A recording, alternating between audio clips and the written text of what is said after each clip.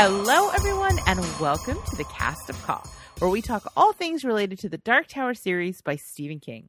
I'm your co-host, Rachel, and joining me is the other half of my quartet, the one, the only, the DJ. I get it, have you ever looked? You're becoming a proper noun, my friend. Have you ever looked through movies and wondered, like, geez, we really have a lot of movies in the T section, and then you realize it's just because so many movies start with the?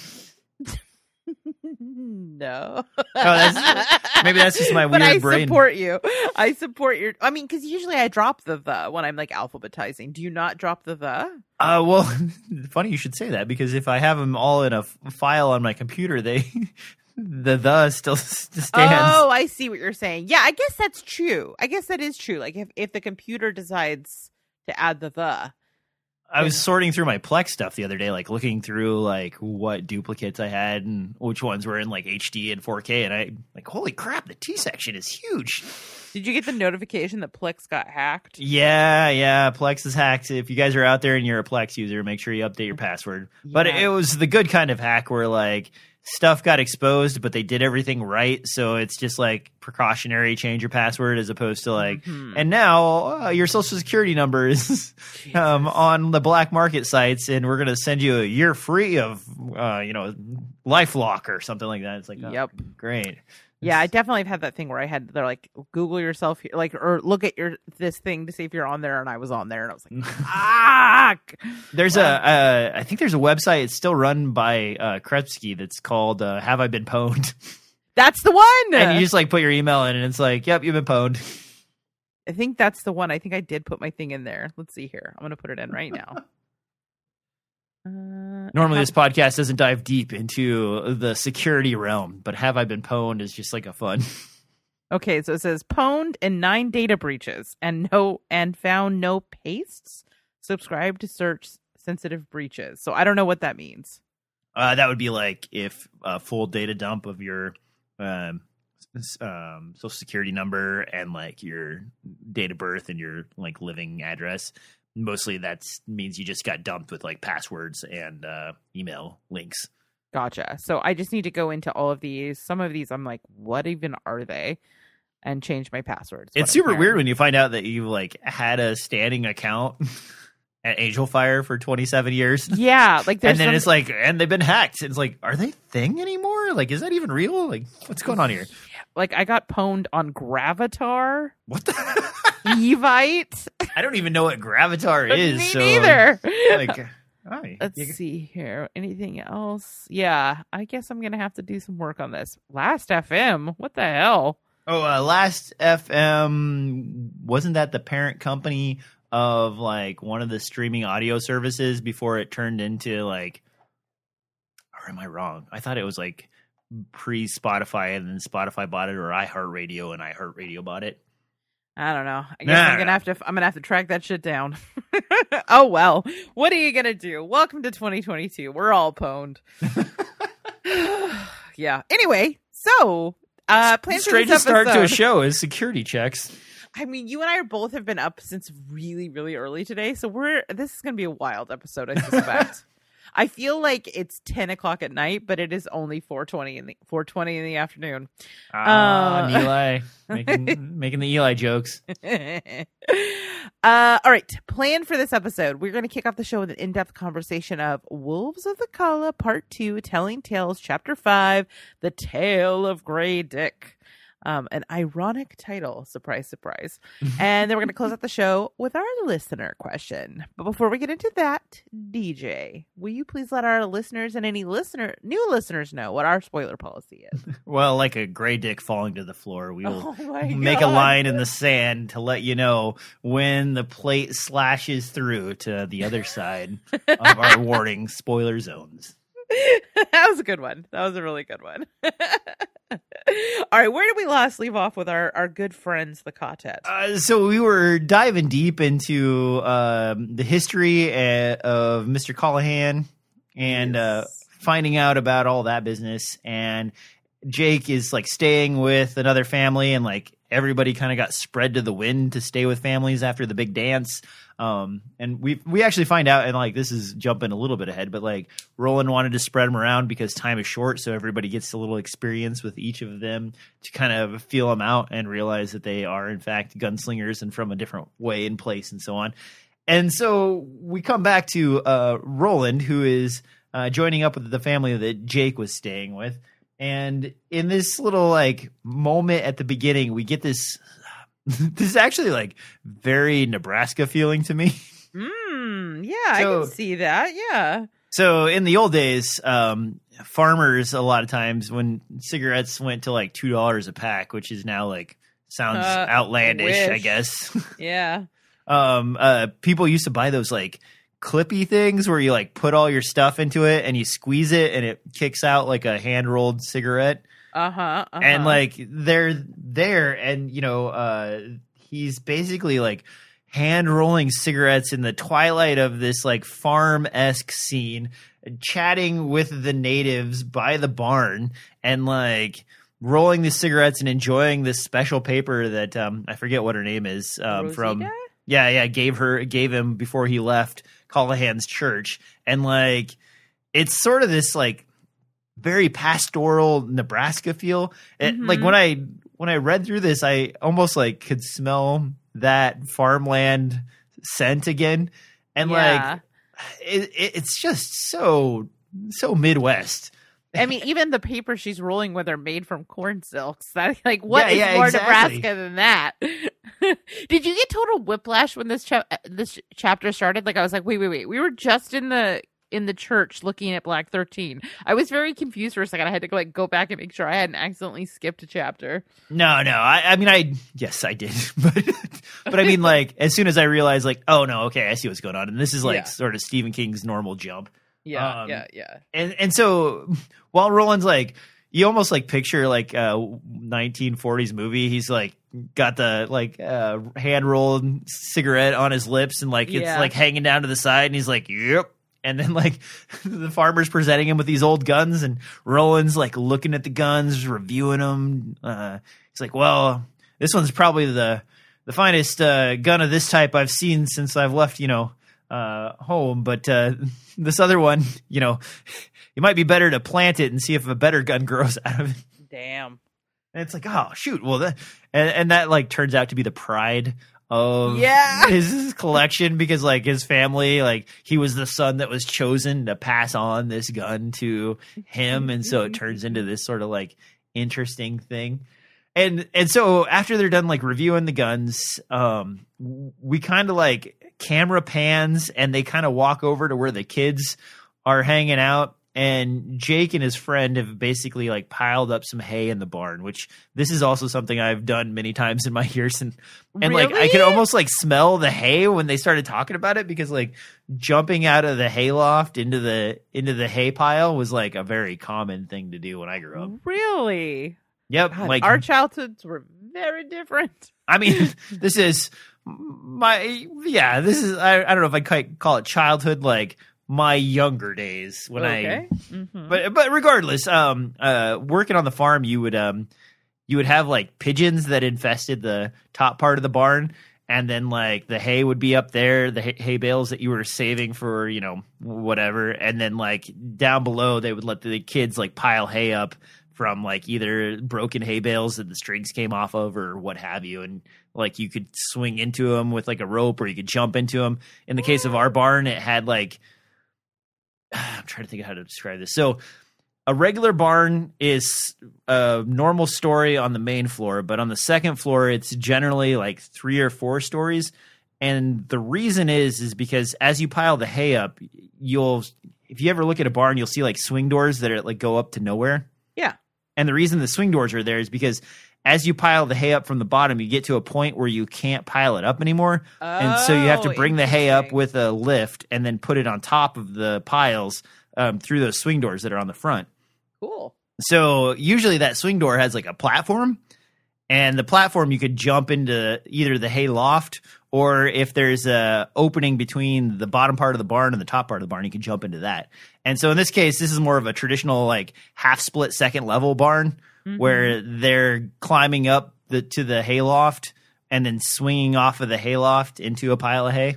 Mm-hmm. If that makes any sense. It does. I was trying to imagine how you don't just like break your neck doing this, but I guess it's a thing. The main issue is actually like, so hay is piled haphazardly and usually with like a hay fork. Oh God. And so the main issue with barn jumping is that like you have to trust that someone else is smart enough not to have left anything substantial in the hay pile or under the hay pile. Horrifying. Yeah, and so like when he's talking about breaking legs and stuff, it's like because like there's I don't know, someone had a tractor that broke down and they just like left it in the corner. It's sort of like if you ever blindly jumped into a river and like you didn't realize that one section has a giant rock that almost comes to the surface and it's just like horrifying. Oh my God. I'm actually I'm cringing. Oh. Yeah. Anyway, this strays a little bit far from the book, so I will bring myself back into this. But basically, the boys have like hung a rope from the rafters of this barn. It's a half hayloft barn, so they've got hay piled up in that second section. There's either a ladder tipped towards that section or an entrance that's in the back of the hayloft, probably near where like the cows are kept or the other livestock are kept in like smaller pens as you walk through the middle. And they're swinging off of that. Andy the robot's like hanging out next to it, and he's there to like catch him if something goes wrong. And the first thing we find out is that like basically Jake is like worn off on his buddy, and as his buddy is jumping, he's like saying stuff that would have never come out of his mouth previous to this experience. And you know, like Roland's there with the adults, and they're like, yeah, you know, he's really worn off on him. It's amazing how fast kids become friends. And it's sort of this weird moment where like he's grumpy about it, but also like happy about it at the same time, because it's like, man, your kid has filled my kid's brain or that kid's brain with a bunch of stuff that he, you know, maybe shouldn't know about or shouldn't be talking about or whatever. Right. But they're like getting along so well.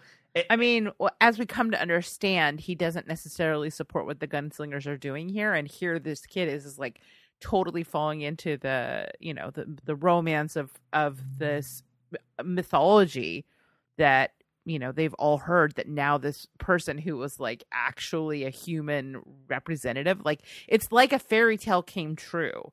And so for him, he's like, you know, I don't think we should do this. And these are getting into these kids' heads. You know, this fairy tale is real. Yeah. And there's actually a moment here where Eisenhardt's like, I haven't decided yet, you know, like about whether or not like this is a good thing or a bad thing.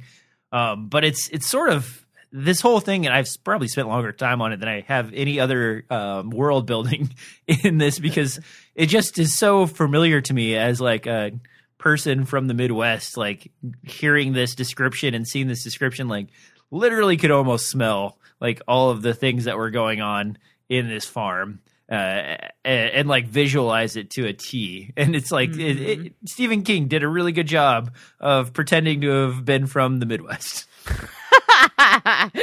Fair enough.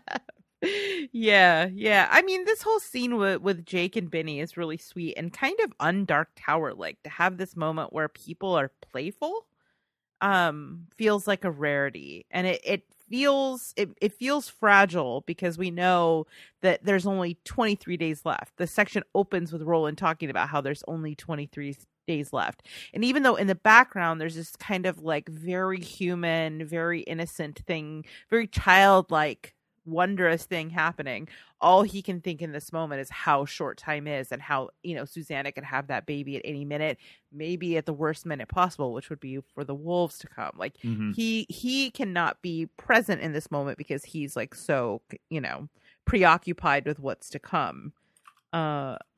And it kind of bookends what happens at the end of this chapter, where he talks about feeling so incredibly alone because he's disconnected from his quartet because of like trust issues that he has, as you know, and holding on to these secrets. These are the people he should be able to tell anything to, but he's disconnected and stopped trusting them. And we start off in this place of him being like isolated. Yeah. He's very much isolated from what's happening with Jake right now. Yeah. Yeah, and then so part of that, like they're watching the kids, and Roland starts to realize that she's like sort of holding something under her her shirt. Her hand kind of stays there as she's like talking to him and explaining to him. And like while Roland's aware, he's not really like pressing on it. And then finally, the conversation sort of leads into this moment where it's like, you dance the dance, so obviously you're familiar with the story, right? And Roland's like, yeah. And then we jump into the story. And like there's actually a moment too where Roland's like, I should make sure and tell that to the gang when we get a chance. Yeah, we meet Margaret, who's super awesome right from the jump. You know, like you get this idea that she's kind of a badass. We don't, even before we see the weapon, the way that she's kind of like having this conversation with her husband, like she comes across as being very smart and capable. I mean, she shows a lot of respect for her husband because, like, as we know, the gender politics, not great in Midworld. But there is this sense of mutual respect between the two of them. We learn that Eisenhart does not want to sign on. But unlike someone like Telford, Roland has a lot of respect for him because you can see his reasoning is less self-interested and more coming from the place of like they are a community of survivors. Like the situation is terrible, but no matter what happens, these people abide and they survive, and that in and of itself is really important. And I think that's a big part of why Roland respects him, and I think that's a big part of why he's partnered with someone who we come to discover is pretty awesome. But like even in her sort of interactions with Roland or with her husband at this point, like he's kind of pressing for logic, and she's pointing out that like sometimes logic is not the right path to make a decision. Like sometimes emotion has to come into it, and she alludes to the kids jumping from the barn. Like sometimes you have to leap without looking in order to make the right choice, as opposed to just making the safer or logical choice. Yeah. Now correct me if this is out of order because I forget where this like comes in, but there's a moment where she explains that while they have all their kids alive, they lost everything. Yeah, I mean, it comes a little bit later, but I mean, that's the thing is like we are introduced to her, and then we start to get a little bit of the backstory with these two characters, and like there's a really valid character motivation, and there's like you can see why he is very logical about this and wanting to like protect, but you can see why she, as someone who has a very different sort of sensibility and attitude, since she's like the hunter, as we'll get into, would be very angry about the situation, and that anger is like an impetus for change and like a willingness to risk something because she's already lost it all essentially. Yeah, and so we find out that like that she's basically holding a 4 special plate. Yeah. Do we want to get into the story of Grey Dick before? Yeah, we might as well. Like, let's jump into that because basically this chapter has like a chop off moment where we like completely jump into sort of a nursery rhyme story sort of thing, and then like back again and realize that there's like the sisters are all based on this like original woman who did this one very important thing. So we jump to the story, and the story is the story of Grey Dick. And so Grey Dick apparently killed this lady's father. I forget what his name was. His name was Grey Dick, but he was a famous. No. What was the name of her father though? Because you got Lady Oriza, which is the actual lady we're talking about, but Grey Dick killed the most wily and smart Baron or whatever that was her father. Yeah, was it? Let's see here. To a vast party and wade in. It's a part where he's sort of like thinking to himself. Yeah, I know. It's a very subtle, quick drop, and then it like bounces out of it. I'm gonna keep looking. You keep going, and I will get the name for you. Oh, no problem. So regardless, basically what ends up happening is her father. I found it. It's Lord Grenfell. Lord Grenfell. Okay, and the only reason I made you go look that up is because does that relate to anything we should hook to? Because I feel like it does, but I don't know. I don't know. I don't think so. I mean, like it sounds a little bit like like Grendel, the mother of like the monster in Beowulf, but that's as close as I got. So one question mainly I wanted to ask you, like, so we had that like short story bit with the healing nurses. Are those sisters in any way related to Ariza's sisters, or is that the sister of Illyria? Yeah. I mean, not that I know of. Okay. That's all I wanted to check in on. Okay, so now that we've had that side stroll, basically what we have is her father gets killed by Grey Dick, who like cleverly outsmarts him, and she wants to request a meeting with him, and Grey Dick, being the smart, clever guy that he is like, I'm not going to go to a meeting with you. You might have a knife up your sleeve. And if you don't have a knife up your sleeve, I might have a knife up my sleeve. Right. And no matter what, this is going to go sideways. And so she's like, well, maybe we just go naked. And he's like, ooh, la la. Ooh, Boner Town. Yep, Boner Town, and like Grey Dick, and then that's kind of funny. And then so we find out that she is a very fit and athletic and beautiful lady, and she has been practicing with a dinner plate that has been precisely made to have a razor sharp edge on one side and to be used as a weapon.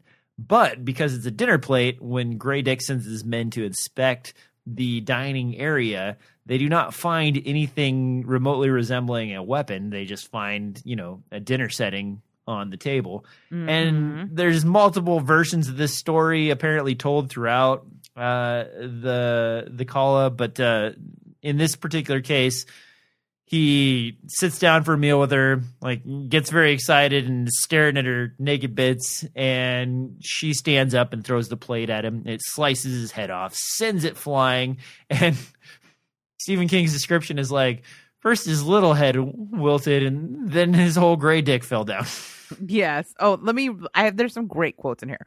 First of all, I love the toast that she gives is so good. Yes.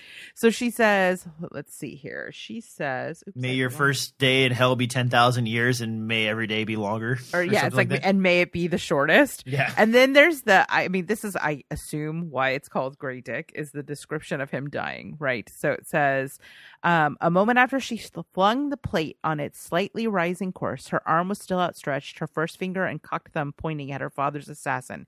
Grey Dick's head flew out through the open door and into the foyer behind him.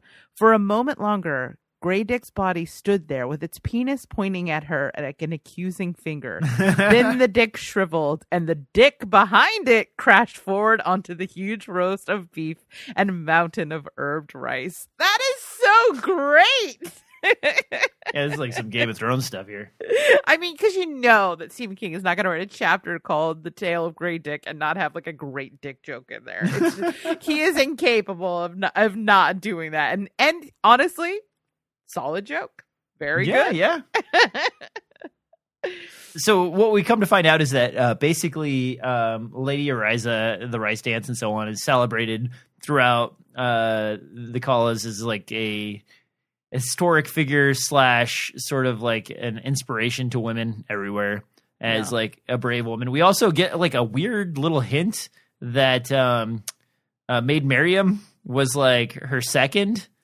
Yeah, I'm like, is that supposed to be like the Maid Marian we know? I don't know, but Stephen King definitely makes a point to say like, and she went on to have many of adventures of her own. Yes, I'm wondering if that's Maid Marian. It feels like it. And like that would also like the court and like the Eld and like all of this like line of Arthur business would make sense from that category to just drop her in casually as like part of the story. Yeah, totally. I mean, we know that he loves a literary allusion, and this one's like maybe a slightly more subtle one, but I think definitely it's meant to be.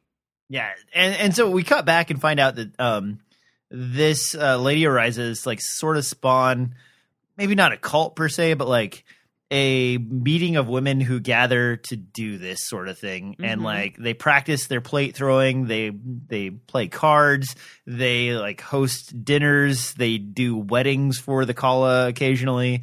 They do all of these events. It's sort of like Shriners, I guess. Yeah, I think so. I think it's definitely that kind of thing. Like what the female equivalent of that. So like What is the female equivalent of that? That's I why mean, I was like, struggling. I'm thinking the ones that I know are like younger, like Eastern Star or Well, isn't there like a what's the quilting club called? It's like the Rotary Club.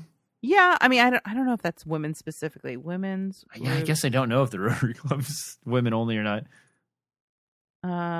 So there is a Freemasonry for women. What? Women's groups related to the Freemasons for Dummies. The Order of the Eastern Star. I was right. Okay, there you go. Yeah. All my conspiracy podcasts are paying off. I didn't even know. I just thought that was like a crazy cult thing. I didn't realize that was like just a normal get together thing. So I mean, a little bit of column A, a little bit of column B, right? I mean, like, at least let's hope so. It's more interesting that way. Except for the poor participants. Ugh. Well, yeah, I guess that's true. Although I feel like that's a fairly benign kind of, it's more of like a sorority, right? Yeah, fair. But there is like a religiosity to the Masons in general, so I assume. Well, I will not devolve into my Masons bit. So let's back up here. You know what? Let's save it for the extended episode. Yeah, there you go. So basically, we find out that she has been kind of practicing this. She is owner of a For Special plate, and like this plate is the same thing. She lets Roland look at it, and there's a moment where like Roland's like, "Do you need to hold my gun while I look at this?" And she's like, "No. If Eisenhart trusts you, then I trust you." And so she lets him look at the plate, and Roland like for a moment experiences excitement, and it's described as an excitement he hasn't experienced in a long time. Like, as a man familiar with lots of weapons, this is the first time in many years that a new weapon has surprised him in a way that he hadn't expected before.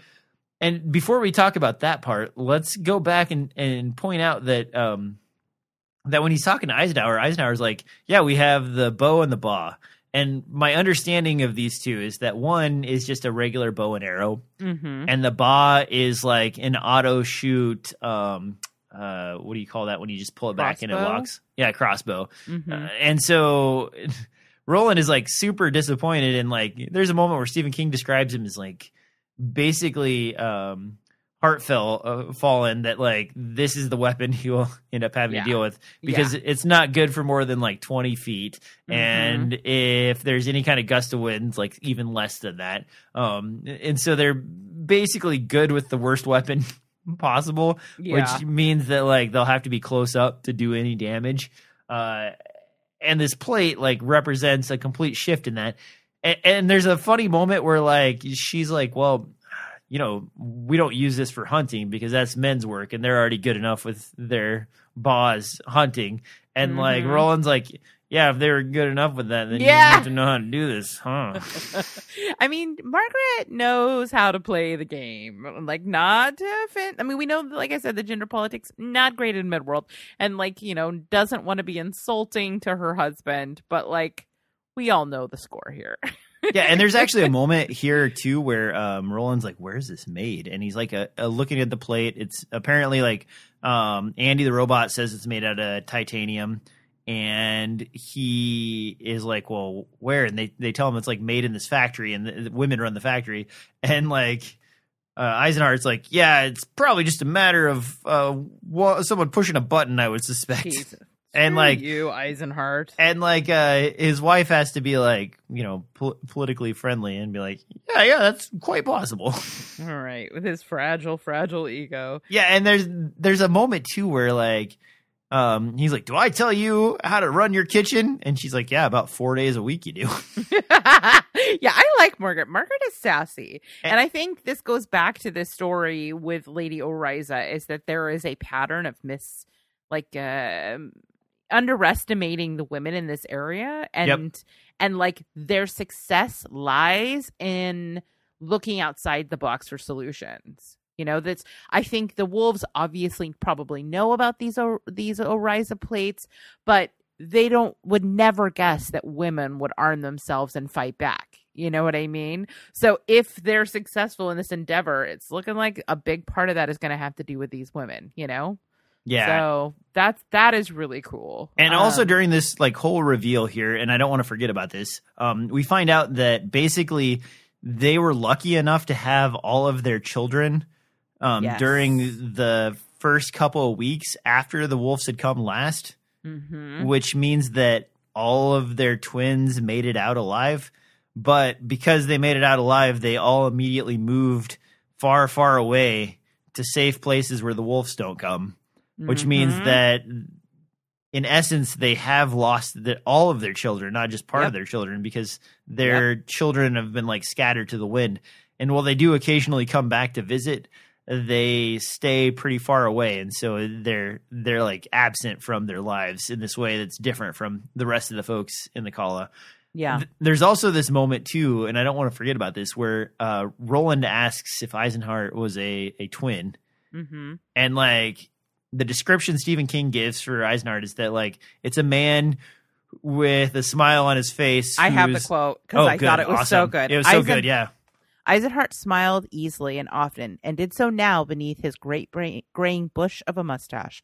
But it was painful, the smile of a man who doesn't want you to know he's bleeding somewhere inside his clothes. Yeah, exactly. Woo! Like it's almost this like every action movie's midsection where the buddy dies and he's like smiling and then he's like, how bad is it? Oh, it's not that bad. And like finally when he falls down, they open his shirt up and he's like, exactly. All my guts are on the ground. Sorry about that, Fred. Yes, like and that's the thing is what's really great about this section is even the quote unquote lucky people in this community still are touched by the tragedy of the dynamic that they live in, whether it is a twin losing their twin or getting lucky and having all of their children be born in a period of time where they won't lose them, but knowing that their grandchildren will be lost. And I think that really underscores exactly kind of the tragic dynamic of this situation with the wolves, that it is inescapable to be touched by this, like, you know, violation of their community. And so, and in these moments, we see again that Margaret is incredibly angry and that she kind of represents the emotion versus logic part of this decision that the community has to make, that like coming from a place of logic is not going to be enough. Like you have to include the human element and what it means for the continuance of this community. Like even if they just keep doing this like forever, unless they fight back, every single person that, even though they're surviving, every single person will be touched by this trauma. Yep. Yeah. And then the one last thing I wanted to touch on that is kind of like a Roland moment as well before we get into the plate throwing business is that Roland recognizes right away that she has like a warrior instinct to her, that he is like, or not warrior, I guess hunter instinct. I think hunter instinct. Like she's not a gunslinger, but he's happy to take a hunter. Yeah, he's like, I would take a bunch of hunters in this situation right now. Because that's better than like these guys with bows. Yeah, exactly. And that there are what's interesting is like that this community extends, you know, up and down this coast. That there is just kind of this society of women that, in part, what they do is women's work. You know, like they cook and they cater and they clean and they do all of these things that are incredibly gendered. But then there's something very subversive and like quietly feminist about how they all get together and throw these weapons as well. Like, I don't know. It's even to the point where when she hands him the plate, she's like, watch how you handle it or you'll be even shorter on fingers than you already are and you need all you can get. Yeah, absolutely. Margaret is sassy. I am such a Margaret fan. I really hope she comes through this fight because I am team Margaret all the way. So Roland like turned around and like kind of excited is like, all right. And he walks over, he heads to the barn, he finds like a stuffy guy and he like goes through, there's a radish pile and a potato pile. And like, finally he's like, I'm going to put a potato on the top of this stuffy guy. And the stuffy guy like now looks like a weird tiny head guy. And there's like a weird mention of like a tiny head from the fair that is like a thing that apparently everybody knows about that I'm not aware of. Yeah, I don't know. I tried to like look it up. I didn't find anything specific. So I don't. If you guys know about tiny head guy, then like let us know. Only thing I really came up with is like the shrunken heads from Beetlejuice. And like, well, that's funny. It's not probably necessarily correct. No. And so she's actually like a little bit nervous, but also like you can feel her pride. At the moment, like she's like, you should send the kids away. They don't need to see this. And like Eisenhower's like, no, they can stay. And like the farmhands can stay. And like everybody's sort of like excited. And while she like verbally says she would like people to be sent away, she's also kind of excited to show her skills off, but also super nervous because she's going to be showing her skills off in front of such a warrior-esque person. Yeah. Yeah, esteemed. I mean, well, like I said, someone who has just walked out of the pages of a fairy tale as far as they're concerned. Like, imagine Zeus shows up and he's like, all right, go, do whatever you do, DJ. Like, go draw, do a coaster painting. I'm watching.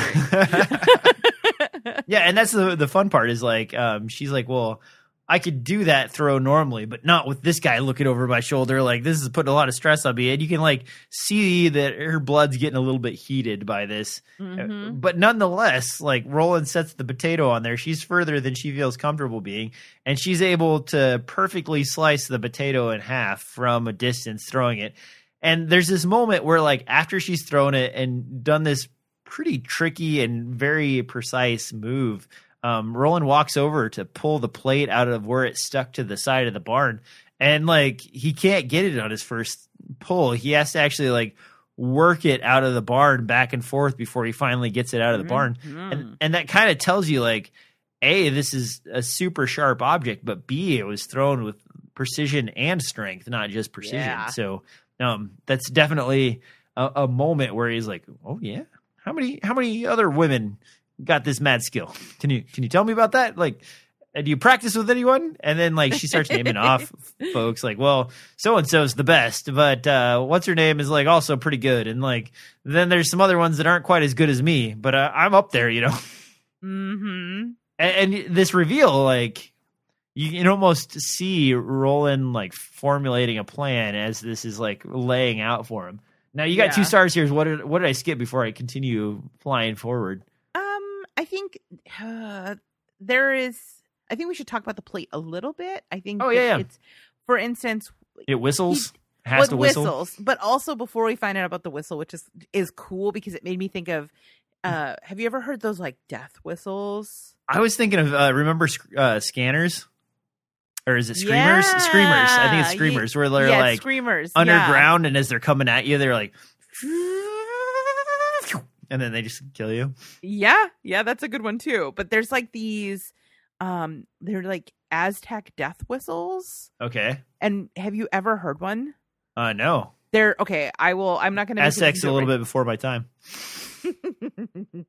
I know, but you're someone who knows a little bit about a lot of shit. Like it's rare to be like, have you heard of this? And you're like, no. Well, I know the Aztec like had a frisbee type of game that involved like head chopping off at the end of and the ball courts. Yeah, and the ball courts. But as far as like the musical stuff that went along with that, not familiar with it. I know there are several weapons that were designed specifically to make an ominous noise before they launch or when they launch. Mm-hmm. The Aborigines in Australia, for example, have a double rope. Mm-hmm. I forget what the name of it is off the top of my head, but it like makes this very ominous like woof, woof, woof, woof, before they release it. And when it flies forward, it's like 3 rocks attached to the end of 3 ropes that like wrap around the person and also smash rocks into them at speed. And so it's not uncommon to have like a sort of musical / murderous item in your collection.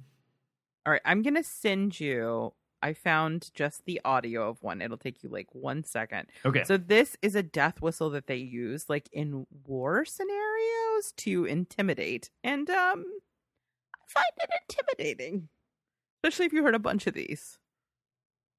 Is this 3D printed?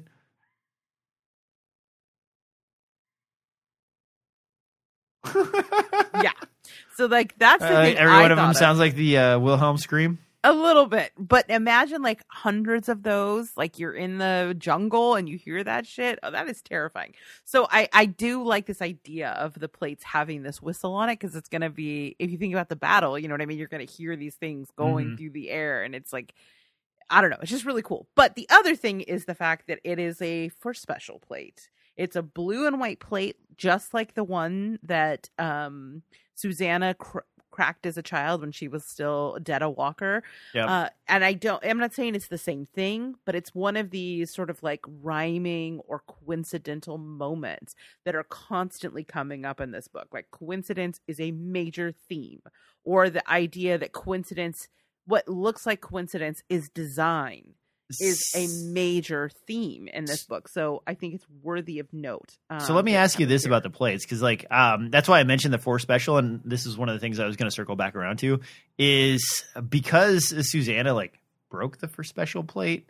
Does that mean that like she is sort of the opposite of these Lady Ariza folks, where like they're fighting the good fight, but she may not be necessarily fighting the good fight, or at least like that is like a crack representation of her personality, that like having that is like the bad part of Susanna, as opposed to just, so like more of also a metaphor, I suppose, as opposed to just like a coincidence. Yeah, I didn't take it that far down the road. That's not to say that it isn't the case, but I do think the timing is really suspect, right? The 4 special plate the original one happened when she was like broken with Detta, and here she is again, no longer whole. Like there's a second inside of her, and once again she's like being presented with this 4 special plate. I don't know. It's just, it's something I feel like we should keep an eye on. We should pay attention to the fact that, you know, this feels like a pretty important detail.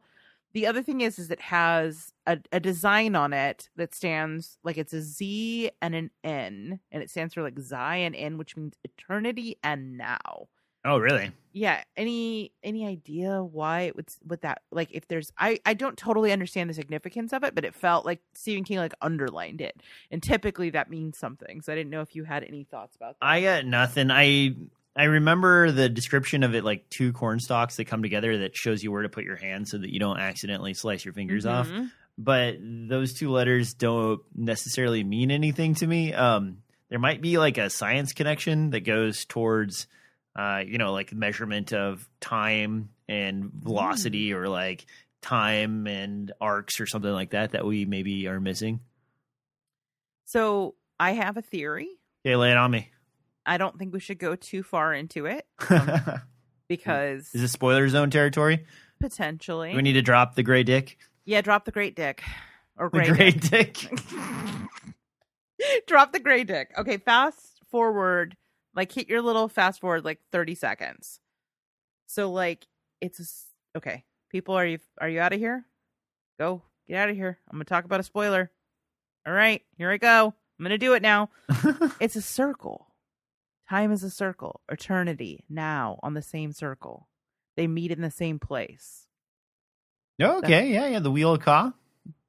I mean, time is a flat circle. I don't know how else to say it. Like, I think that's kind of one of those little sort of like metaphors along the way. Okay. Yeah, I'll buy it. All right, cool. Spoiler over. If you've got to hear, we're done with the spoilers now. But that's my interpretation of that engraving. All right. I think that is everything I had for this section. Okay, so one thing I don't want to drop before we move on is that we also find out that she was of the Manny folk. Yes. And that she like basically separated from the Manny to marry her husband. And that when Roland recognizes her as a hunter, he realizes that she probably would have never fit in the Manny, because they are not the type of folks that are like warrior-esque or like they're hunter-esque. pacifists. Yeah, exactly. They're like low key pacifist, and she's like, there's this moment where after like she's shown Roland her skills, and like she thinks maybe Roland might be making fun of her, so to speak. Roland like holds her hand tightly and like calms her down, and then she's like, tell them, you know, I saw you talking to him. If you talk to him again, tell him I am happy with my heathen husband and my heathen life. And like, that's sort of like an interesting side prospect, is that like the Manny did seem like they're isolated and separate from the rest of the group. And like, then to realize that like, no, every once in a while, like star-crossed lovers, she actually chose to like go live in this demeaning society where like women are treated less equal because she loves her husband and like wanted to have kids. It's sort of an interesting mix. Yeah, I mean, this whole section I think is really interesting because we haven't gotten a ton about the Manny, and like you said, we're learning a little bit more about like sort of there's some occasional cross-pollination, but I almost kind of imagined the Manny not so much as a community with like men and women and children as I did just sort of like an order of weird like monks. So that was totally new to me. But the other thing is we saw Roland talking to someone, like some graybeard at the party, but it was Eddie's perspective. So we didn't ever get to see like what the conversation was. And here we start to get our first hints of what they talked about. And there is obviously, we find out the guy's name is Henchik, who apparently is maybe the leader or someone in the group, and that Margaret is their child. But we also learn about something called the Doorway Cave. That's the first mention of that. Well, the doorway. Okay, yes, you're absolutely right. The Doorway Cave, like when she's upset, she's like, what do you mean to do? Drive us to the Doorway Cave? And like, this is like sort of a realization that she knows other worlds exist. Yeah, I mean, it sounds to me like she doesn't just know they exist, but maybe she's walked. There's a Doorway Cave. Because I don't think we've heard this before. You know what? It might have been me just putting my own knowledge on this, but like I was immediately just like, oh yeah. Well, she was Manny, so they walk the world. So like we know that, but I mean, what I'm saying is, I like now we're seeing maybe we know that they have to get across, and they're thinking Todash is the way to do it by way of Black 13. That feels very scary and unreliable and sinister. If there is an alternate route that the Manny know about, that feels like important information. Yeah. And there's also a moment we kind of glazed over where Roland, in his excitement about this weapon, is like he thought he was going to have to smuggle guns back from New York. Yeah, I like how he's just like, oh God, I already have enough to do over there. I don't want to run another errand. Yep, exactly. Like, that's my energy on the weekend for sure. So for sure. The other fun bit is like right before Roland like unveils his plan or quote unquote plan, he like grabs the farmhands that were watching this and he's like, "Hey guys, you might be interested to gossip about this." He's like, maybe you don't, or I murder you. You get my drift? Yeah. It might be sad if you had an unfortunate accident. Yeah, I mean, he makes sure to scare them. Even when Eisenhardt's like, hey, these are my employees, like, chill out. Roland's like, no, I want you afraid of me. I want you to know I am serious. This is a threat on your life. And they're like, oh, shit. Yep. And then there's so Roland is like, he asks where Andy's at, which is knowing and foreshadowing, and is like, all right, do you guys have like an office or something for your stockyard? And like, this is again something that like struck Nebraska home for me. If you ever go to the Midwest, a lot of the smaller towns that have cattle auctions, is that what the stockyard office is? I didn't Yes. know. So the way it works normally, and this isn't the case here, but it's very close, is that you'll have a stockyard office where you like will have the cattle auctions, and like everybody will register there and then go out to sit on like a little barn area or whatever, and like they'll bring in a cow and like the auction goes through. But like the part that's extra for Nebraska is that those usually are tied to a restaurant that's right next to the stockyards. So that everybody that as they're done bidding can like wander over to the restaurant section and like sit down and have like, hash browns and eggs or like have the steak that they, wouldn't. It's not really the steak that just walked through the auction, but it's like kind of makes you feel like you're there. And like I could almost smell the like cow fields and like breakfast mashup go into like an auction house restaurant to like the Cattleman's or something like that, and having like a big breakfast while the auctions are going on the right hand side of you and like the next hallway over. So this is like perfect. And he calls him over. They go to this building, and like Roland's like gets out this map and he's like, all right, I got a plan. And the funny thing is like Roland's like internally talking about like how there's got to be some way that everybody knows. He asks about Andy, and one of the questions that sort of like gets eased and dropped through this chapter is like, hey, have you ever thought about what Andy does? Like, does he do anything to fight with anything, or like, can you get him to do all these tasks? And like, we find out that no, in fact, there's some things that Andy won't do for him. And Roland's like, well, is it weird to you that he might tell you about when the wolves are coming, but he won't tell you anything about the wolves? And they're like, well, never thought of that. And Roland's like kind of disappointed that they're not that sharp on this particular topic. And like Roland's like, and you ever wonder like when he was built? And like Eisenhower's like, oh, he's definitely built a long time ago, right? 2,000 years ago. And like Roland's like, well, that's 2,000 years before the wolves showed up. Mm-hmm. So how is it that he's aware of the wolves and when they're coming, and won't tell you much about them if they didn't show up until now? And like the lamest answer is basically like, well, maybe there was something like the wolves back when Andy was built. Like, yeah. Have you really thought about that? Because what's interesting, he says, like, is that really the best answer that you can come up with? Which I'm trying to figure out, because Roland, it's quite clear that Roland feels like there's a mole in their midst, right? Yes. And I'm trying to figure out if that means he is suspicious of Slightman, or if he's just like unimpressed with his lack of imagination or ability to like logic through the situation.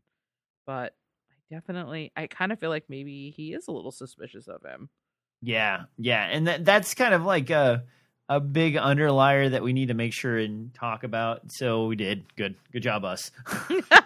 Yeah, I mean, everything that he's doing in this moment, like with the ranch hands, and it's all about basically it's becoming increasingly clear he doesn't trust Andy, and he thinks that there's a mole in their midst, and it's almost like this, parlor room mystery of like everyone's a suspect. Well, and you get this moment where like Roland, like we talked about earlier, where Roland felt like so he's sort of being isolated because you can't tell this person without worrying that they will spread it to this other person, and you can't tell this person because they are in this way and going to have the baby, and you can't tell this person because, and it rolls around to the point where like Roland's like, I'm the only one who can know this right now. Yeah. And so as he lays out his plan, it's like, here's the map, here's this cave that you were just talking about. And it's sort of a Eyebolt Canyon situation all over again, where if you can drive them into this spot, and there's even a moment where Stephen King's like, if a plan served you well before, you tend to go back to that plan because, it's a good meal. And so Roland explains this to him, and like, they're like, oh, that could work. And like, it's awful dark of you to use our kids as bait. And like, right. These are dark times. What do you want? And like, secretly inside, Roland's like, at some point, I'm going to actually need to tell someone so they can help me get these kids to anywhere besides that place. Right. But like, dropping that hint that that's where he might go with the plan is also this thing where it's like, okay, now I have put the word out that they may believe that that's where we're going with these things, and that belief could trap them in a different way than just the actual, because they maybe plan to get the kids from that spot. Mm-hmm. And this also like all underlines the fact that the folks in this area believe that the wolves just know where the kids are and have always been able to find them. But that's an interesting dichotomy, because how would they be tracking their kids Right. without a spy or someone who like can tell them where they're at, or an Andy? Hmm. That scene where Andy is walking from the house and his eyes are just like sweeping back and forth. Yep. It's so ominous. It's so ominous. Yeah, I mean, I feel like the pieces are coming together here in a way. It's interesting that Roland is not only not telling his quartet, he's clearly not showing his hand to us as the readers as well, you know. And it comes back to this thing where his stuff is so obscured. We didn't even see his conversation with the Manny. Mm-hmm. I don't know. I also am not totally convinced that he can't talk to his quartet. I feel like that is a mistake. We'll see what happens, but him isolating himself from his quartet right now feels like a bad idea. And it replicates the same dynamic that he had in Wizard and Glass, where he had a plan. He just wasn't telling Cuthbert and Elaine. And like that led to tensions and fighting and potentially their downfall.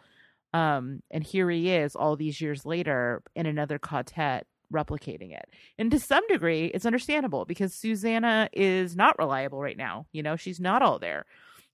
But that's just one of the many layers of lies by omission that are occurring right now. Mm-hmm. And the fact that nobody's picking up on it tells you that there's, like it's impacting their kef. So that's not great. I don't know. What do you think of this section or this chapter? No, it's pretty good. A lot of at first when I went through it, I didn't think there was a lot to talk about, and then here we are an hour later, and I was able to like needle out a bunch of things that I thought were actually fairly important. Yeah. Overall, it's good. I'm not as big on the like storytelling, slow paced stuff. I did like the Grey Dick story. I wish this whole chapter was just more Grey Dick stuff, but like, yeah. But yeah, it's good. And then like, I think it's just reinforced our previous suspicions that Andy no good. Andy up to no damn good. I agree. Yeah, I actually really liked this section. I really like Margaret. I love the introduction of these Oriza plates. I like this idea of him fighting alongside all these like amazing warrior women that are fully like underappreciated and like underestimated in this way. I think that's really cool. I love the Lady Oriza story is awesome. Yeah, I really liked the section, actually. Pretty much all of it. I was like, yeah. There's good character stuff. There's some frustrating Roland stuff, which I, love to hate. So yeah, this was a great section. All right. For those of you who are reading along with us at home, our next episode, we're going to be covering all of Chapter 6, Grandpère's Tale, which I assume means we're going to catch up with Susanna and Eddie, who have been sent over to that other house to find out the story from Grandpère, because Grandpère has been around for a while and he knows things. So that will be what we are covering. All right. I don't have any connections or news, so we can go right into our listener question. Last time I asked everybody, I told you I have a friend who is willing to give Stephen King a try, but she is like a beach reader. She likes things to be light, easy, accessible, not too much of a commitment. So I wanted to know from you guys, what is your best recommendation for a Stephen King beach read? Now, DJ, do you need a minute or do you want to pass? No, this one's super easy, actually. Okay. What's your Stephen King? So one of my favorite weird Stephen King things that's like kind of out of the blue from like the rest of Stephen King universe, and also a fairly short book. I think it's only like 300 pages. Is The Long Walk. And The Long Walk as a whole is probably one of his more clever stories, but also not something that is going to beat you up on a beach read, because 3 hours in the afternoon or morning when you're hanging out on the beach over the course of like a couple of days, you can easily pound through this book. It's also like a riveting book. It's interesting and it's action packed in a way that like keeps you suspenseful throughout the book. Whereas some of Stephen King's properties are long and have ups and downs that may not be the sort of thing that would be a first read approach for someone who is like beach reading. Yeah, I think that's a good answer. Definitely. For me, I'm going to go with, and this is because of, I actually don't remember how long it is, but this is like, to me, a perfect beach read because of subject matter. And that is Rose Madder, which is the one about a woman who's like escaped her, because it's a little pulpy, you know, and then it gets all weird and Stephen King-y. It's about a woman who's like escaped her abusive cop husband and gone into hiding. And then she finds this painting that she can actually go into. And then her husband kind of follows her in there. And because, you know, like it's to me kind of has that kind of beach ready vibe. And I know it's, like, I don't feel like a lot of people either have read it or that it's like super highly regarded, but I found it to be incredibly page turning. I loved it when I read it. It's so weird. And it, like I said, it has like a pulpiness to it that I think makes for a perfect light beach read. All right. So those are our picks. Let's see what the listeners think. All right. Our first one comes from Sarah, my co-host on the Zombie Girls, actually. She suggests, now this is not a short story, but it is a very engaging one, which is Needful Things. Have you ever read that or seen that movie? Yeah, I'm very aware of the devil running a pawn shop. I mean, I guess her and I are on the same page to some degree because like the pawn shop, I think is, or maybe it's a thrift store where Rose finds her painting. All right. Tim says, I'm going to go off the definition of quote unquote beach read as something that will keep me engaged, but I won't get so engaged as to let it get in the way of my trip. That's a really good point, Tim. That is a really good point. I'd say any of the Bachman books except for Rage because something like The Running Man. Excellent. Oh, you'll like this. Thinner. Oh yeah. Thinner's good. Thinner is good. Would be perfect. And if I recall, it's pretty short.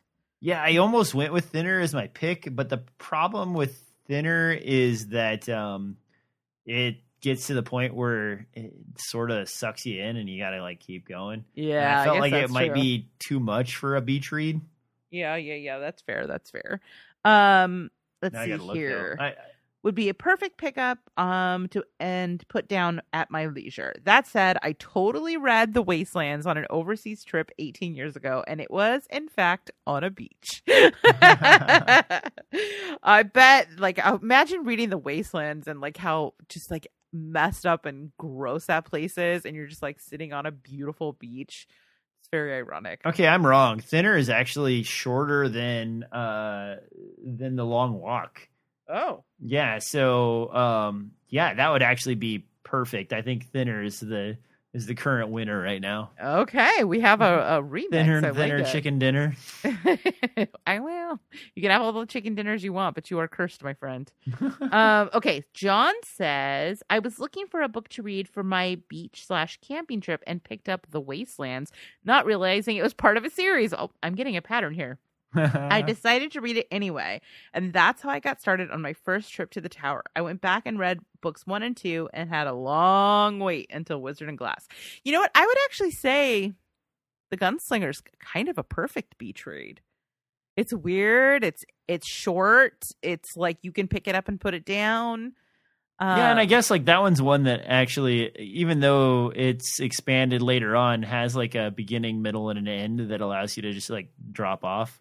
Yeah, although you won't want to because you got to get to the lobsterosities. All right. So Bridget says The Girl Who Loved Tom Gordon. I thought about that one actually. That was my next, like, because it's shorter, and it is kind of like almost like a fable. And you'd be on a beach and not in the woods, which would be a very scary place to read it. Have you ever read that one about the girl who's like being hunted by the bear? No, never read that one. I'm looking at half of these Stephen King novels and realizing that like I've only probably read 25% of Stephen King stuff. I mean, there's a lot of stuff out there. 25% of that list is still an impressive number of books. It's the one, like, it's like there's a reference to Shardik in it. Oh, really? Yeah, I mean, like, like, back when we covered Shardik, I read you a section of that, but that was a long time ago.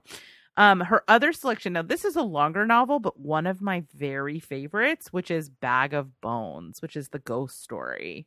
Nope, never read that one either. Oh, it's so good, DJ. It's so good. It's like about these Civil War ghosts. I know it doesn't sound super appealing, but it is It's one of my all-time favorites. I thought at first you said Civil War goats, and I was like, that sounds actually hilarious. Tell me more about the Civil War goats.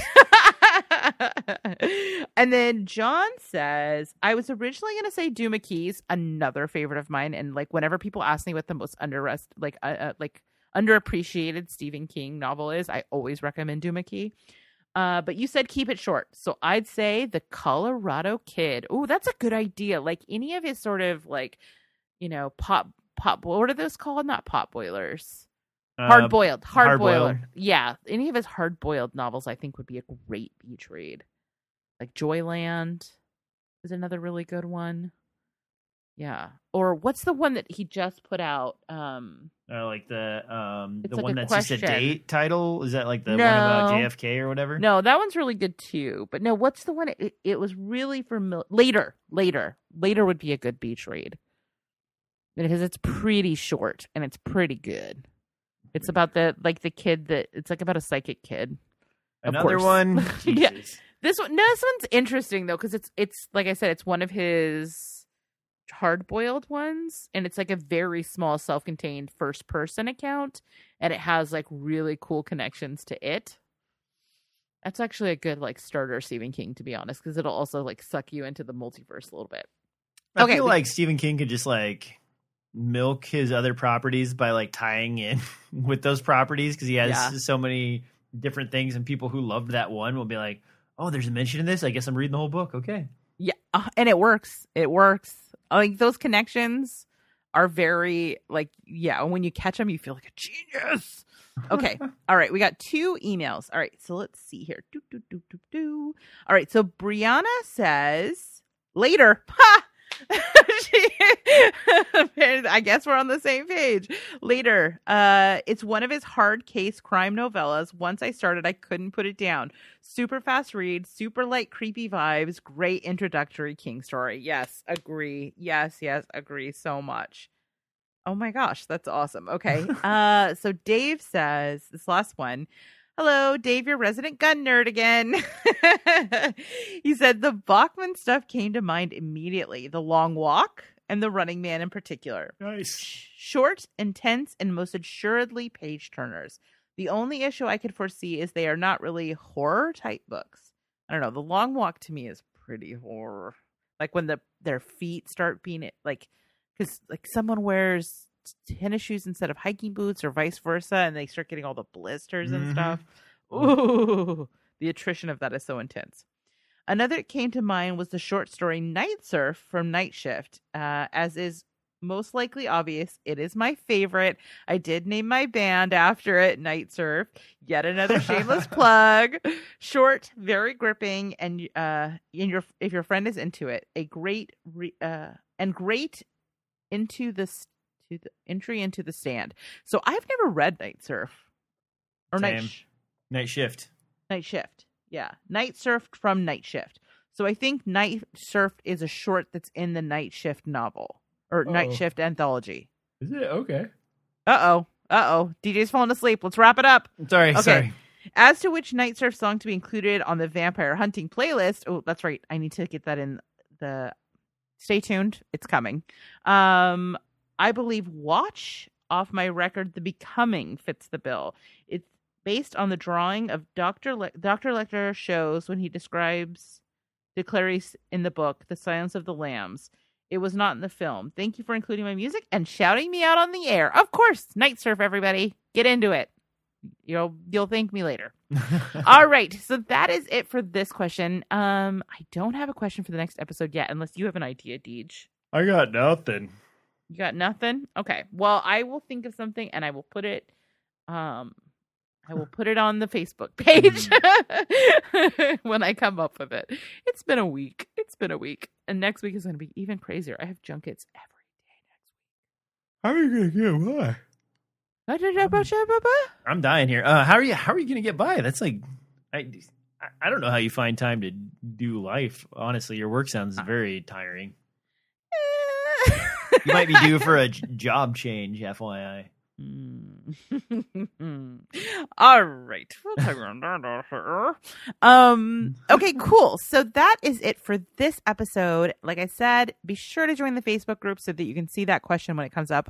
I appreciate our listeners so much. Everybody who comes out and answers these questions. It's always so much fun to pick your brain, and to be in the Stephen King hive mind is a beautiful place to be. So thank you everyone for your thoughtful, awesome answers as always. So, ways to get a hold of us. Obviously, there's a Facebook group. That is a very, very easy way. But not everybody's on Facebook. I get it. I totally get it. Political objections, just a desire to avoid that crap. I get it. But in that case, what you'll want to do is email us. You can email us at castofcaw@zombiegirls.com, or you can follow us on Instagram and Twitter at ZGPodcast plural. If you are enjoying the show, we ask you to do us a huge favor and leave us a review on Apple Podcasts or wherever it is that you get your pods. If you're looking for something scary to watch tonight because you're a horror fan, I mean, you're a Stephen King reader, chances are you like a little bit of horror, right? I mean, I get that this is fantasy, sci-fi, but, it's King. So there's some horror in there too. You should check out our video on demand and streaming calendar at zombiegirls.com. That's GRRLZ.com, where we keep track of all the spooky doings that are happening on all the millions of streaming services and VOD platforms out there. A new one got announced this week. Another streaming platform? Yes, there's so many, DJ, you have no idea. And like all of them have exclusive stuff, so unless you're you gotta look at the calendar or you're gonna miss out. And if you want to support us with some merch, we have merch. You can check that out at zombiegirls.com/merch, where you can get t-shirts and all that kind of cool stuff. And then the last thing you can do if you want to support us is we have, of course, a Patreon. Patreon.com/zombiegirls, where you get bonus episodes, extended episodes. You can join our Discord. There's other stuff we have planned. You get live shows. You get to see me and DJ doing this live on camera. On camera. And we got, oh my gosh, DJ, I have got us a new software. I guess it's not really a software. I signed up for this new service that is going to solve all of our live show issues that we've had. It is exactly what we needed. I'll send you a link. You'll be in it. You'll just come on into the call. Everything's integrated into it. The music, the videos, all that kind of stuff. So none of this, we're starting at 6 and then starting at 8. And by then Randy's ready to murder me. It's going to be so much easier to do live shows. And so that means more live shows for you guys, but only if you're a Patreon. Or a patron, not a Patreon. All right. So that is it. Where, DJ, if they need more of you in their life, can they find you? Obviously, you can check out Outpost Unknown. I think that's what it's called.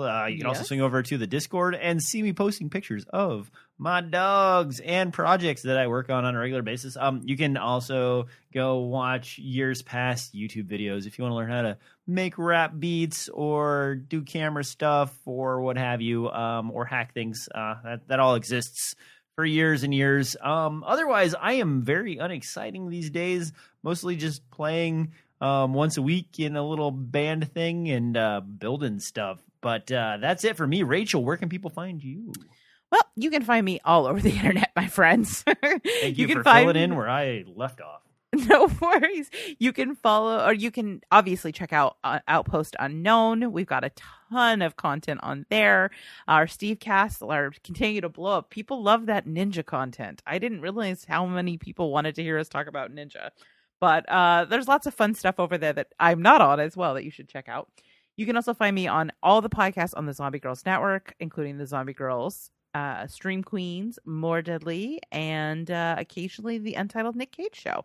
So lots and lots and lots of ways to enjoy me. Also, occasionally I pop up on Bloody Good Horror, as well as Trick or Treat Radio, and Here's Johnny. So yeah. And then there's a lot of stuff for my work, but you guys don't care about that. So that is how you can find me on the internet. You can follow us on Instagram and Twitter at ZG Podcast. If you want to follow me, I'm at Rachy Pants. All right, DJ, on that note, unless people are sticking around for that awesome extended episode where you're going to tell me all the Freemason stuff, take us out. think you might be setting the bar too high for that Freemason talk. I just always have an eye roll for Freemasons, but we'll cover that in the post show. On that note, guys, you are always welcome to close your eyes. Imagine that you are that silver ball from Phantasmagoria and you're flying through people and you cut the neck off, but you stop to back up and just look at their penis and you fall over. Good night. Goodbye, everybody. What the hell? That was weird. That was weird, but I liked it. Thanks, everybody, for listening, and to my co-host DJ for making me laugh and for indulging all of my tinfoil hat conspiracies. Production on this episode was done by yours truly. Our theme song for the show was created by DJ.